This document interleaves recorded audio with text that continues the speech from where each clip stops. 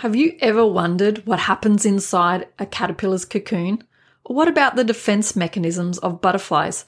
Or how a wasp can emerge from a butterfly's cocoon instead of the butterfly itself? Well, sit tight as the following episode is with Deanna Henderson, who along with her partner Alan run Mini Beast Wildlife and educate millions of people about the fascinating world of insects, mini beasts and creepy crawlies. Get your cup of tea ready, as you're going to enjoy the following episode. Have you ever wondered how a kangaroo can live in a tree? Or what about crocodiles and how they can stay underwater for hours at a time and not be seen? Maybe what keeps you up at night is your thoughts of how box jellyfish can be the most venomous animal in the whole world towards humans? Or is it your curiosity of what really goes on inside that caterpillar cocoon for a magnificent, stunning butterfly to emerge? Well, don't worry, as I have all your questions answered and much, much more with our following Wild Chats. I am going to bring you the most amazing guests. Hey everyone, my name is Jodie Creek and I'm a wildlife educator and huge advocate for Australian animals. And of course their habitats and ecosystems as well. But what I'm truly passionate about is bringing you information that you need to connect with the natural world. So someone once said to me that I may not be able to change the world, but I can change the world around me. So let's hope that we can inspire you to make change at home, and therefore together we do actually change the world. So get that cup of tea ready and enjoy the following Wild Chats. Okay, Deanna, hello. Hello, how are you going today? Good, how are you? Thank you so much for coming on today's chat. I'm really excited about this. No problems at all. I'm excited too. It's a really interesting topic. Yeah, this one is finally one that I feel is going to be answered of my curiosity, because I've always wanted to know what happens inside of those cocoons or that transition from caterpillar to butterfly or bug. But first of all, before we get into that, I do need to interview you because you are the other half of Alan Henderson, the better half, right? The better half. Of course, yeah.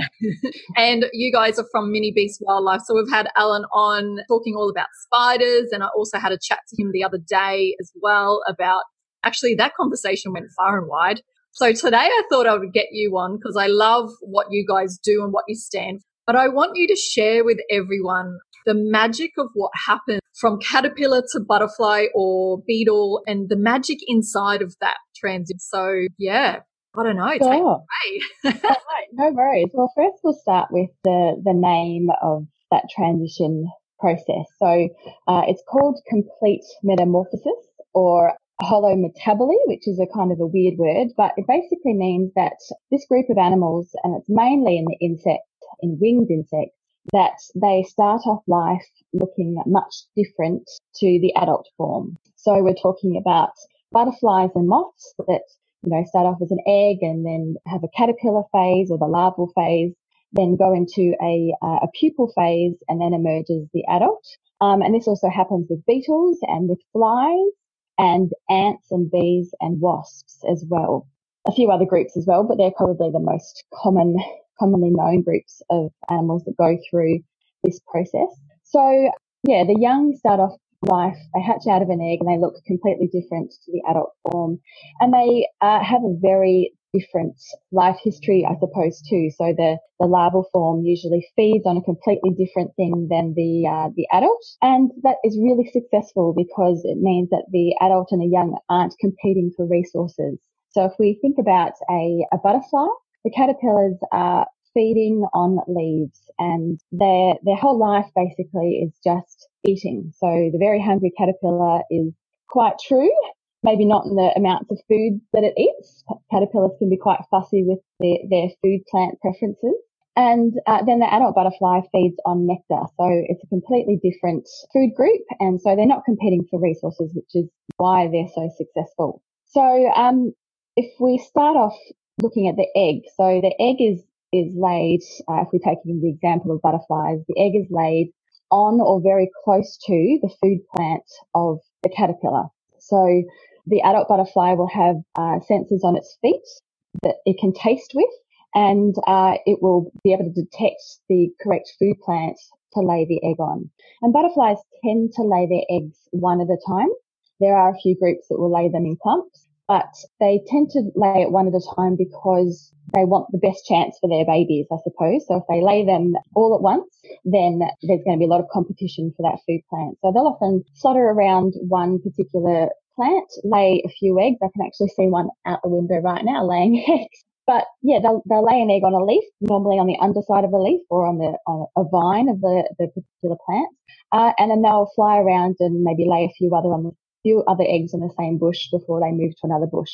And inside that egg is all of the genetic material that is required for every life stage of the butterfly. So everything is inside that little egg that it will need for its entire life in terms of its genetics.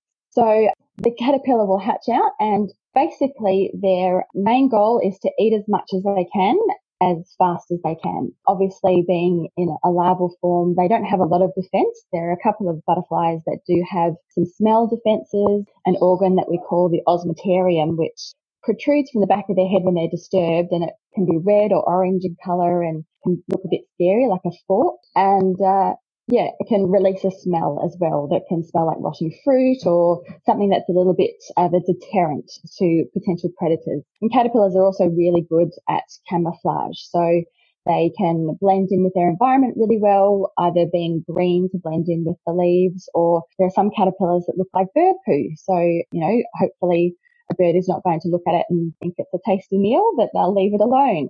So, as the caterpillar grows, it will shed its exoskeleton a few times, and that can change depending on the species. So some may shed their exoskeleton 3 times, some might change it 5 times or 6 times. So the exoskeleton basically is their outer covering, like our skin, but they need to shed it to grow. It's like they've got a hard outer covering on the outside, which is not necessarily hard. It could be a little bit soft, but it's at a set size, and so they'll grow, fill up that sack basically until it can't fit anymore, and then they will shed off that exoskeleton, expand to the next size, and then keep eating until it fills up that bag basically. So, and then when it gets to the stage where it's eaten as much as it can, there's no more stages to go through, it'll enter what we call the pre-pupal stage, where it will stop feeding.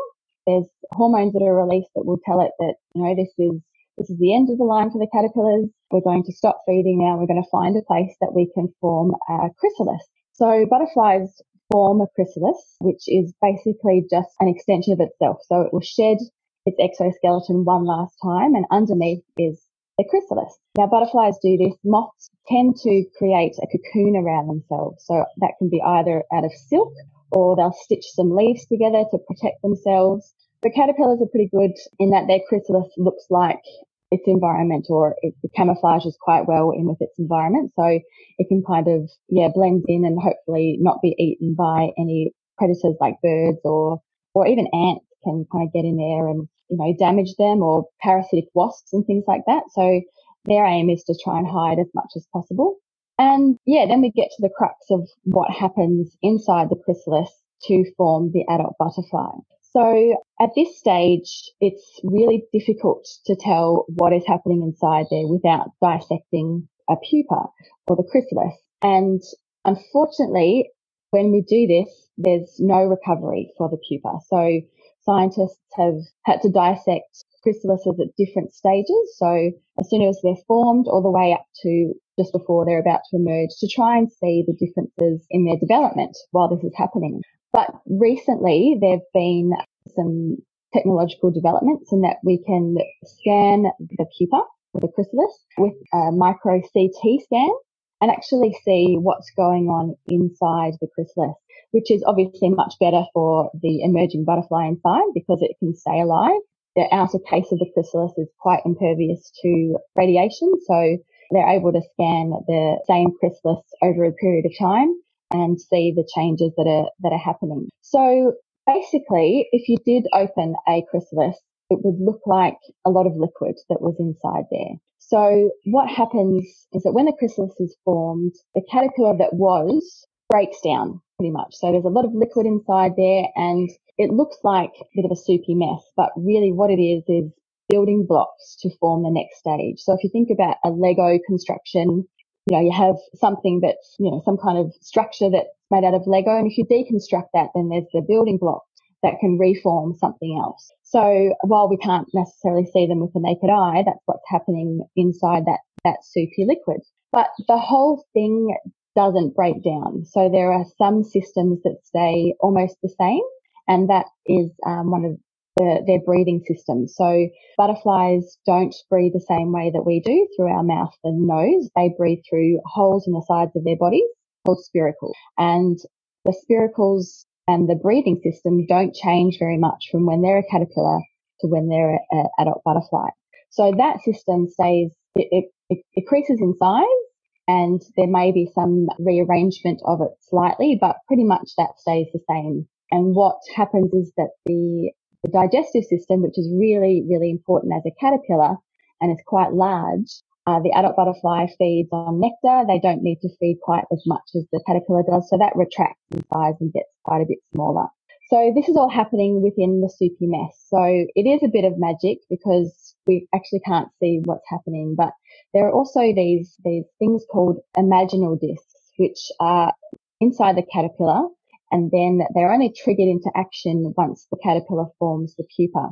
And these imaginal discs form all the things that the adult will need, and they include the antenna, the legs, the eyes, and the wings. And these are the building blocks that will form into those things as the adult develops inside. So the pupal stage, releases all these enzymes to break down the major parts and then pretty much put them all back together. And so there's a process of cell death and cell life happening, and the cell death provides the energy for the cell life to have to begin as well. So it is really quite amazing, and you can see over time how these changes happen. There are some chrysalises that are see-through, and you can actually see the development of the wings and things like the monarch butterfly. You can see quite a lot of what happens inside there at the later stages. Yeah, but it is pretty amazing, and it's great that scientists have kind of developed this way of scanning them so they don't actually have to injure the caterpillar or the pupal case while it's developing, which is amazing. Yeah, that alone, technology, the advancement is now non-invasive for nature. That's right. Yeah. Yeah. Far out. So there's a lot of stuff involved, and I think it's just amazing. We breed butterflies here, and every time we have one emerge, it's just amazing to see. When the adult butterfly comes out, it's obviously quite crumpled because it's been inside this small space, and its wings are really damp and not developed yet. So what happens is that when the adult butterfly emerges, they sit still for a while and just let the insect's blood, which is called hemolymph, pump through the wings to get them into the full shape that they are. And that takes probably about half an hour or so before the butterfly's wings dry out and it's able to fly away. That's amazing. So I was writing down so many notes as you're talking because this sort of stuff is it's magic. It really is. So I've got a couple of questions. I hope you don't mind me asking. No, that's fine. So going back to the eggs, are there parasites or something that can actually attack the eggs, or is there a time when the eggs are quite vulnerable, or does anything eat those particular eggs? Yeah, absolutely. So every stage of the butterfly is open to parasitism. So there are tiny wasps that will drill their ovipositor, which is the structure that they use for laying eggs, into these butterfly eggs and lay their eggs within the butterfly egg. So instead of a caterpillar hatching out of the egg, it could be a whole bunch of tiny wasps that emerge that have actually eaten all of the contents of the egg while they've been developing. And in the couple of weeks it takes for a caterpillar to hatch out, the wasp has had its entire lifespan in that apart from the adult stage. But it's gone through all of its own processes within that tiny egg. So that's definitely something that can happen to the caterpillar eggs or the butterfly eggs. And then as a caterpillar, there's again lots of things that can happen. There are parasitic flies that can lay their eggs onto the caterpillar, or wasps again that will paralyze the caterpillar, take it back to their nest, like a mud doorbird nest, and lay their egg on the caterpillar, seal it inside its mud nest, and when its egg hatches out, then it's got a fresh meal to feed on. So there'll be caterpillars that are stuck inside a mud wasp's nest, just sitting there, not being able to move, not being able to eat, but still staying alive in order to be eaten alive pretty much by the parasitic wasp when it hatches from its own egg. So that's like a horror story in itself. I feel so bad when I see a wasp carrying a caterpillar around. I mean, I know that it's part of nature and it has to happen for the wasp's life cycle to go through, but I just feel for those caterpillars that just can't move really. They're just paralyzed and they're just waiting there to be eaten. It's a horrible thought, but those yeah. Actually, as soon as you said that, it took me back to being a kid. We would see them on the side of our garage door, and me and my brother used to open them up to see what they were. And the first time we did it, we found like a spider in there, but it was closed up, like what you said. So I've never actually found. I mean, I only did it a couple of times as a kid, but we always used to find huntsman spiders, dead or paralyzed or whatever. Yeah. So, yeah, that is a horror story, actually.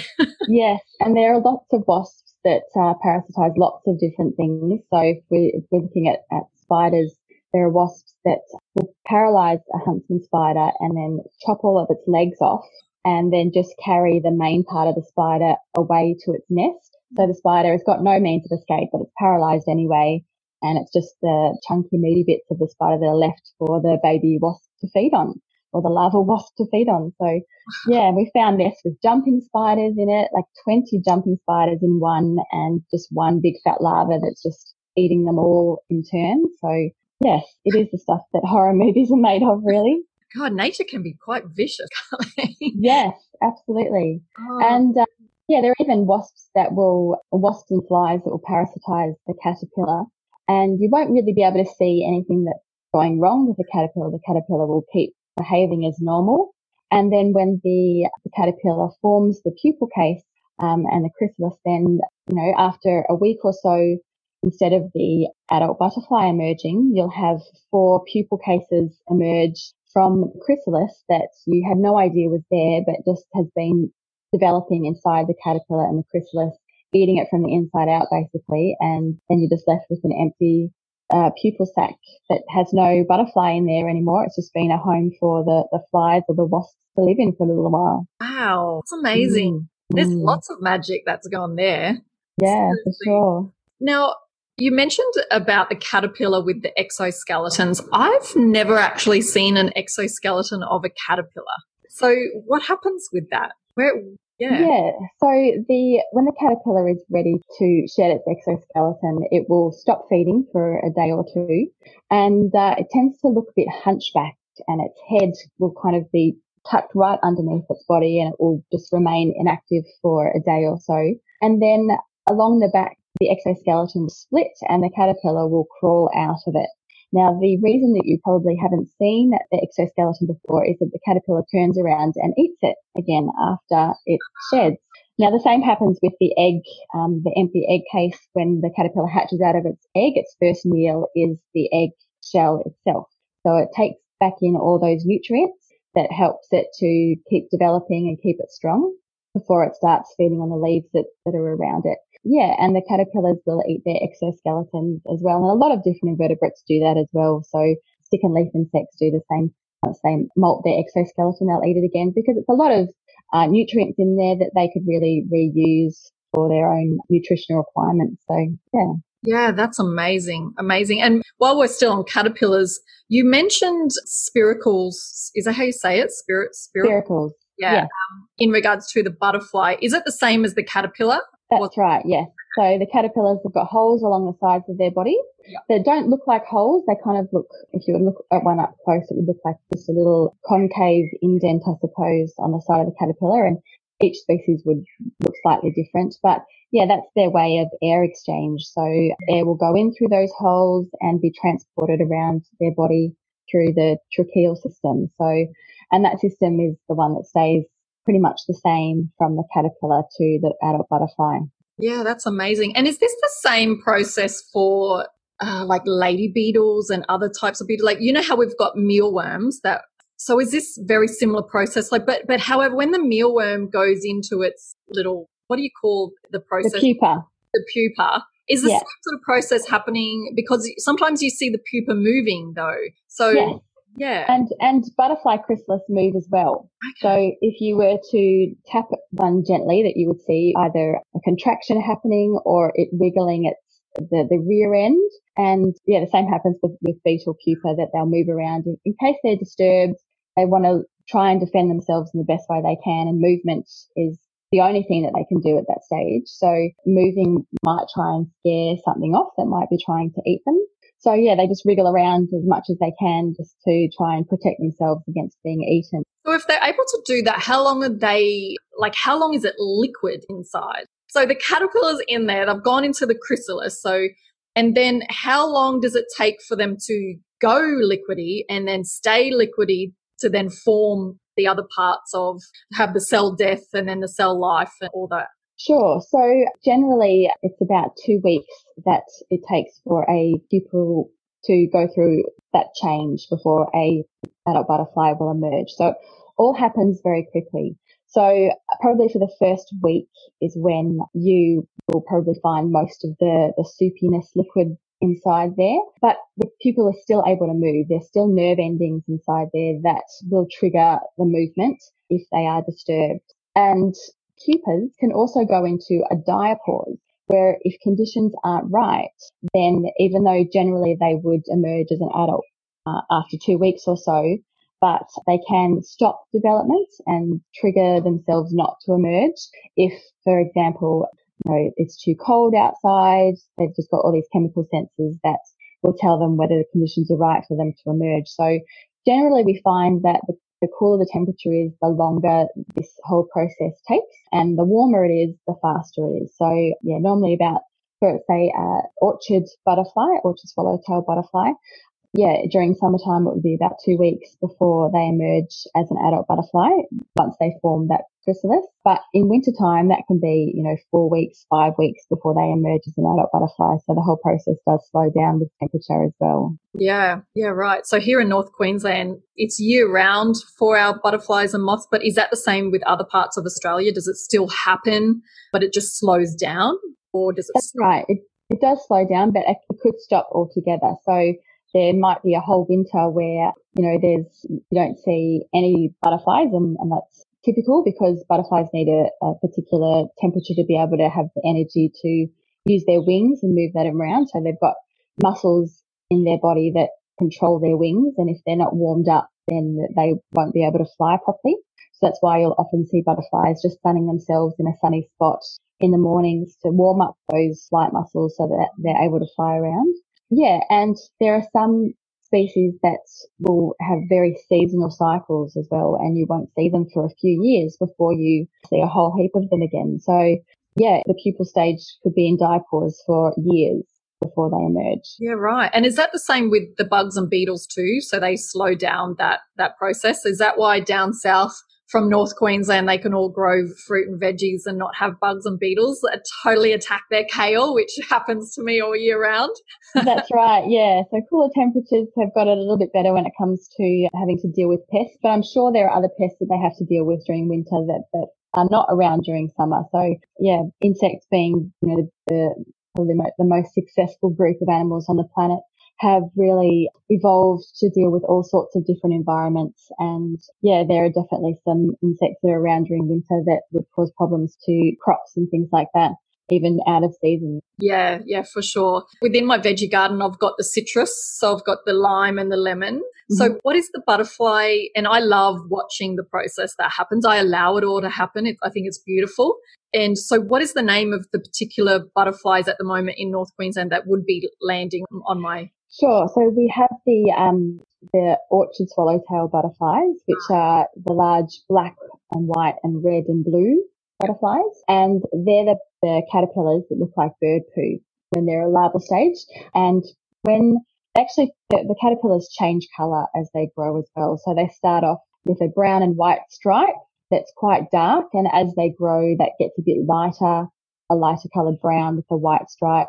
And then when it gets to the final instar, we call it, so each stage of the caterpillar, every time they shed their exoskeleton, those stages are called instars.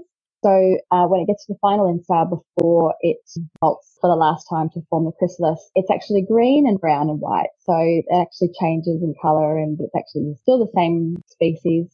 Just as it molts, it changes that colour. So it's a good indication that, yeah, when you see a green and brown caterpillar of that species, you know that that's the last stage before it forms the pupa and creates that magic that happens within the chrysalis. A very quick announcement to make that I'm so excited. Our home education virtual portal is up and running, and you can visit that at www.australianwildlifeeducation.com. And if you are a parent or you know other parents who have children ages 4 to 12, this one is specifically for them, and they get to learn more about Australian wildlife. Yeah, so because I've got all those stages happening all at once, and I love it. Every day I go into, I'm watering the garden and I'm watching it happen. Is it still dependent on the weather as to how fast the the caterpillar grows as well, or is there like a set time for that particular orchard swallowtail one? So in the cooler temperatures, the whole process slows down. So the eggs take longer to hatch out. The caterpillar takes longer to reach each instar or each time that it molts. Right. And it's because, their metabolic processes slow down with temperature. So the cooler it is, the slower they're going to be. It's just like us when we wake up on a cold morning. We don't really want to get going very fast. We need to have a hot shower to kind of warm up and before we're ready for the day. So yeah, the caterpillars just slow everything down during winter when it's colder. Yeah, oh, cool. So I guess at the moment, I love sitting in my garden every morning, and I have a couple of cups of tea before I get started. I'm starting to see a lot of butterflies around at the moment, which is really cool, and moths as well at nighttime. So you said before that moths are more is it silk and more of the using the silk to use with the leaf create that cocoon. Is it the same process with the soupy liquid for moths as well? It is, yes. So every pupa has that soupy liquid stage pretty much. So whether it would be a beetle or a fly or a wasp or the whole thing has to break down and rebuild itself to form the adult form, whichever that may be. So yeah, but the moths tend to form, a cocoon. So if you ever see a cocoon, it's definitely not a butterfly, which is where the Very Hungry Caterpillar book kind of got a little bit wrong, because the caterpillar at the end emerged into a butterfly, which really it should have been a moth, but that's not a quibble about that point. It's a great children's book. I loved it when I was a kid. So so moths tend to form a silk barrier between the pupa case and the outside world, just for that little bit of extra protection. And it could be, a cocoon that they spin themselves out of silk, or they might stitch leaves together or bark or bits of twigs as well. And there's also a moth that kind of creates its own net around its pupa case as well, to kind of give it that bit of hard outer covering, but you can still see through it and see the pupa and see what's going inside. I always get asked a lot of the questions of how long do butterflies live for? Because it varies, doesn't it? And same with moths.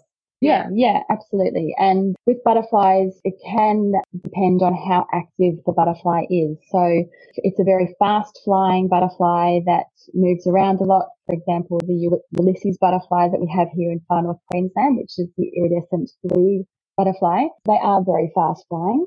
And because that blue colour is very attractive, and it is basically a bit of an attractant to things like birds. They'll catch a flash of blue and they'll be after it. So they are a very fast flying butterfly, and as a result, they don't live for very long. So they're only about, 2-3 weeks potentially as an adult butterfly. And basically all an adult butterfly needs to do is to find a mate and reproduce. So that's its job. So it needs to get the energy to do that. So it's feeding on nectar from flowers. And then it's finding a mate and laying eggs. So male butterflies basically just find a female, mate with her, and that's it. That's the end of their life. They don't have to continue on anymore. And then the females live slightly longer because they're the ones that are going around and laying the eggs. So, and then with some moths, there are some adult moths that don't have any mouth parts and don't feed at all. So all of their energy intake happens while it's a caterpillar. And during the pupal stage, no mouth parts are formed on particular species. And an example of that is in the Hercules moth that we have up here in Far North Queensland. The adult moth is quite large, can have a wingspan of, over 30 centimeters. And yeah, it doesn't have any mouth parts at all. It has, no need to feed at all because the caterpillars are quite large. They look like big fat green sausages. And yeah, all of their energy intake is done in the caterpillar stage. And then, the adult moth basically just flies around looking for a mate and doesn't feed at all. So as a result, it doesn't live for very long. So they only live for, maybe the females might live for up to a week, but the males would only live for 3 or 4 days. Yeah, I've seen in all the years I've lived here in North Queensland, I've only ever seen 2 Hercules moths, and it was in my backyard just this year, actually. One earlier this year. I think both of them were around about the January, if I remember correctly. I don't know. This year's been really big. But otherwise, and there was a lot of people posting it up on Facebook around the Red Lynch area here saying, wow, look at this. And it was like 5 or 6 people had noticed that there were some dead ones in the front yard of their houses. So yeah, right. Yeah, I've never come across it specifically, that many. Yeah, we often go around our local post office because they've got lights on at night, and the moths often fly into the local post office and just sit there, or we get a call from the post office people saying, oh, we've got a big Hercules moth out here if you would like it. And yeah, they, we'll collect it, and if it's a female, it may lay eggs for us, and that's why we can, raise the caterpillars and see how that works. But yeah, the moth never lives for very long, unfortunately. They're such a big, impressive moth, and yeah, they do get predated on quite regularly by butcher birds and things like that around here because they're always looking out for a big meal, and Hercules moth is a good one for them to have a snack on. Did you say they're the largest in Australia or just? In Australia, they are. So what's the largest butterfly then? The largest butterfly is probably the Cairns birdwing butterfly. Yeah, so you've probably seen those up here. They're the females are black and white and red and yellow, and the males have the green on them as well. So yeah, they're really quite impressive, and we see them quite regularly around our garden up here in Kuranda. And yeah, it's just amazing to see the courtship between butterflies as well, because the males do have to woo the female. The female will just not mate with any male that she sees. She needs to be impressed enough by him, which is why butterflies, one of the reasons that butterflies have such beautiful colours as well, because they're trying to attract mates as well as trying to avoid predators. So yeah, the female will be a little bit choosy about who she mates with. I'm so glad you said that. That's awesome. I did not know. I love it. Well, we have to be choosy. The genetics is to be right. Yeah, absolutely. And there's some butterflies that will actually compete for females as well. So you might have seen the common eggfly butterflies, which the males have the white spots on their wings with some iridescent blue on the inside of those spots. They will compete for sunny spots in the garden. So they will guard a sunny spot and chase off any other butterfly. It doesn't matter what species it is. Anything that comes too close, it'll fly after it and chase it away and then go back and land on its nice sunny spot so that the females can see them and see how good a job that they're doing and go, you know what? You're pretty strong, and I am impressed by your prowess. I think I'll mate with you. Oh, wow. That's cool. That is cool. I don't like to think butterflies are aggressively, territorial, because you just see butterflies so flying around. And That's right. Yeah. And while they can't do any physical harm to each other, they can chase each other off. So that's something that they will do. Yeah, that's cool. I didn't know that. So something that popped up when you were talking earlier, I'm not sure if you can explain this, but dragonflies. And I don't know why it popped into my head, but I'm really fascinated about that process of dragonflies. So is it the pupa stage in the water? That's right. So the larval stage and the pupal stage is in the water.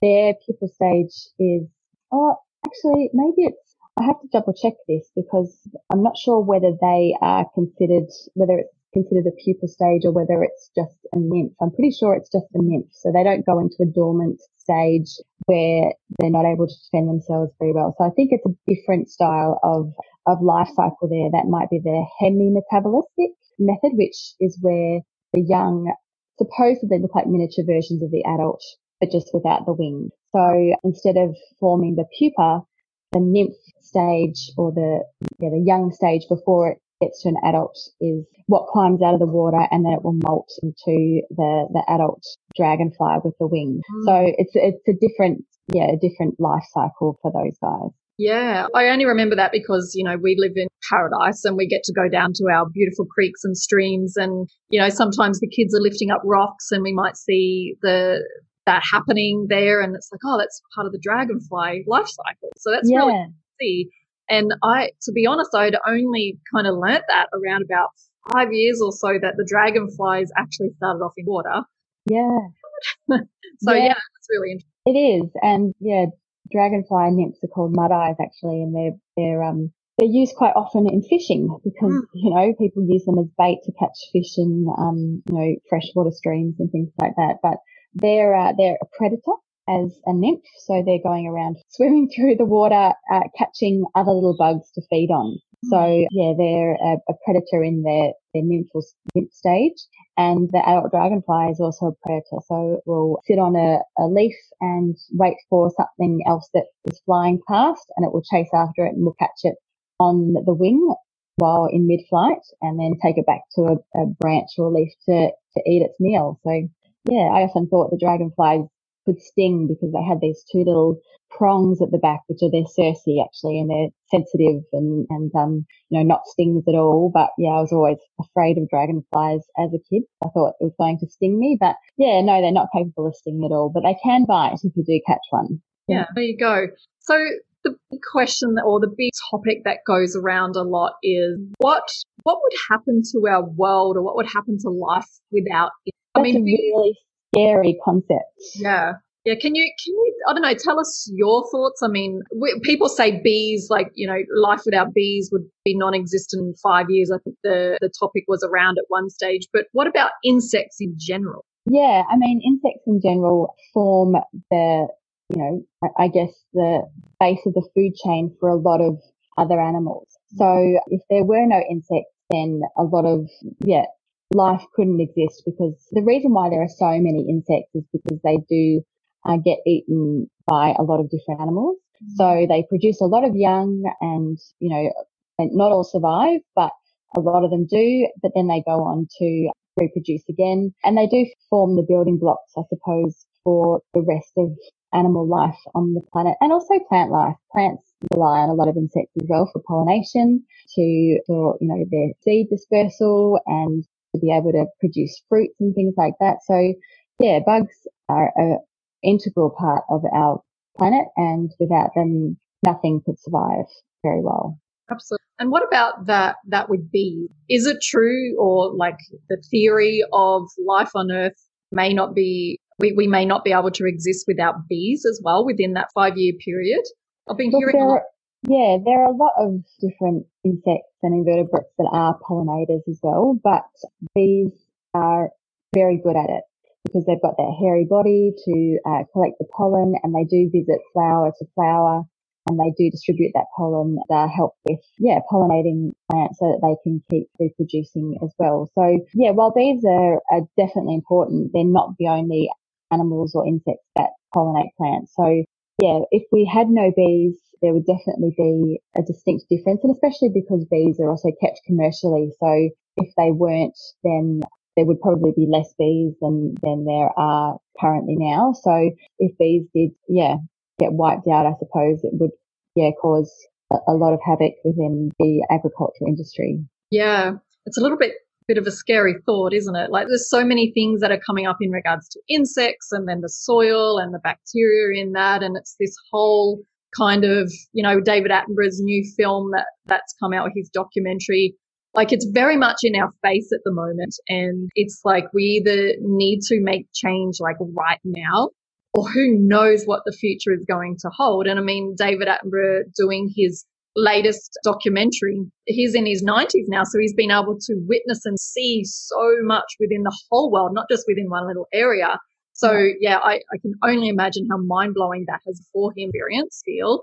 But for us right now, I just feel like we're at this critical moment of choice, and if we don't make the right choice, it can, I think if you sit there and really think about it, it can be quite fearful, because, we've got children. We're like, oh my goodness, what's the world going to be like for our children we leave And so insects, I'm reading an amazing book on insects. I've read all your book, but I've got another one that I'm reading at the moment, and it's blowing my mind as to the adaptations and their importance, their roles and everything. And I had no idea. And, obviously being in wildlife for the last 20 years, I do not use around my home, in my yard, on myself, but definitely not outside. And I get excited when I'm seeing what's going on there. But there's so many people in our world that don't understand the roles and don't quite get that, it's more about that fast pace. Oh, I just got to get rid of the weeds, so I'm going to poison, or I'm just going to get a good bunch of kale. I don't want insects to eat the whole thing. So instead of going out at nighttime and picking some of the bugs off, they were using chemicals, which isn't good for yourself, but then like that full on flow on for the animals that eat the soil and everything else. Like, oh. Yeah.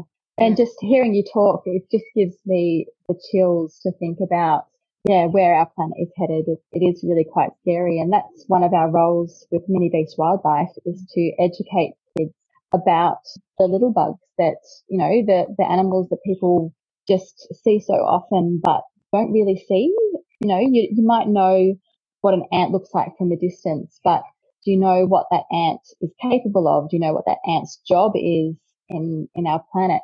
And so our job is to kind of create an appreciation for these animals so that, people won't walk up to a spider and just kill it out of hand without thinking, what actually am I killing here? This spider is, might be scary to me and I might be a bit fearful of it, but it's actually helping to control the fly population or the cockroach population within my house. There's a flow on effect for everything that we do. And using insecticides and things like that is a huge problem. And there are many companies and many scientists out there that are now looking at biocontrol. So instead of using insecticides, there's lots of research going into using other bugs to control pest bugs. So we've got a friend who's working on macadamia farms at the moment, and there's a particular caterpillar that just wreaks havoc on the macadamia plant. And so she's working on a parasitic wasp to release onto these plants to parasitize the caterpillars and, stop that devastation from happening. So there's companies out there. There's a company called Bugs for Bugs that will sell retail to anybody who wants to control things in their own garden. They sell things like parasitic wasps or mites to control other mites, predatory mites that will eat other mites, ladybugs that will eat aphids. So there are other options out there rather than using chemicals as, an overall thing. And, obviously taking things off hand by hand or, one by one is very time consuming as well. But using bugs to actually help us to control other bugs is, a really smart way to go forward. And the less we use chemicals in this world, the better it's going to be for everybody. Yeah, absolutely. Again, a lot of questions get asked is, what's the use of ants? What's the use of an elephant? Or what's the use of this? But what's the use of them? So we can ask the same question about ourselves. So trying to live together without destroying it so much, like the scary information coming out about our soil at the moment is mind-blowing. Absolutely mind-blowing. It's all from, there's a lot of things, but a lot of it is the chemicals that we are using in agriculture. So that's actually really exciting that you use bugs for bugs. And I'm going to look up that bugs to bugs. That's all. I think it'll probably help me instead of going out at nighttime and trying to pick off all the caterpillars off of my greens.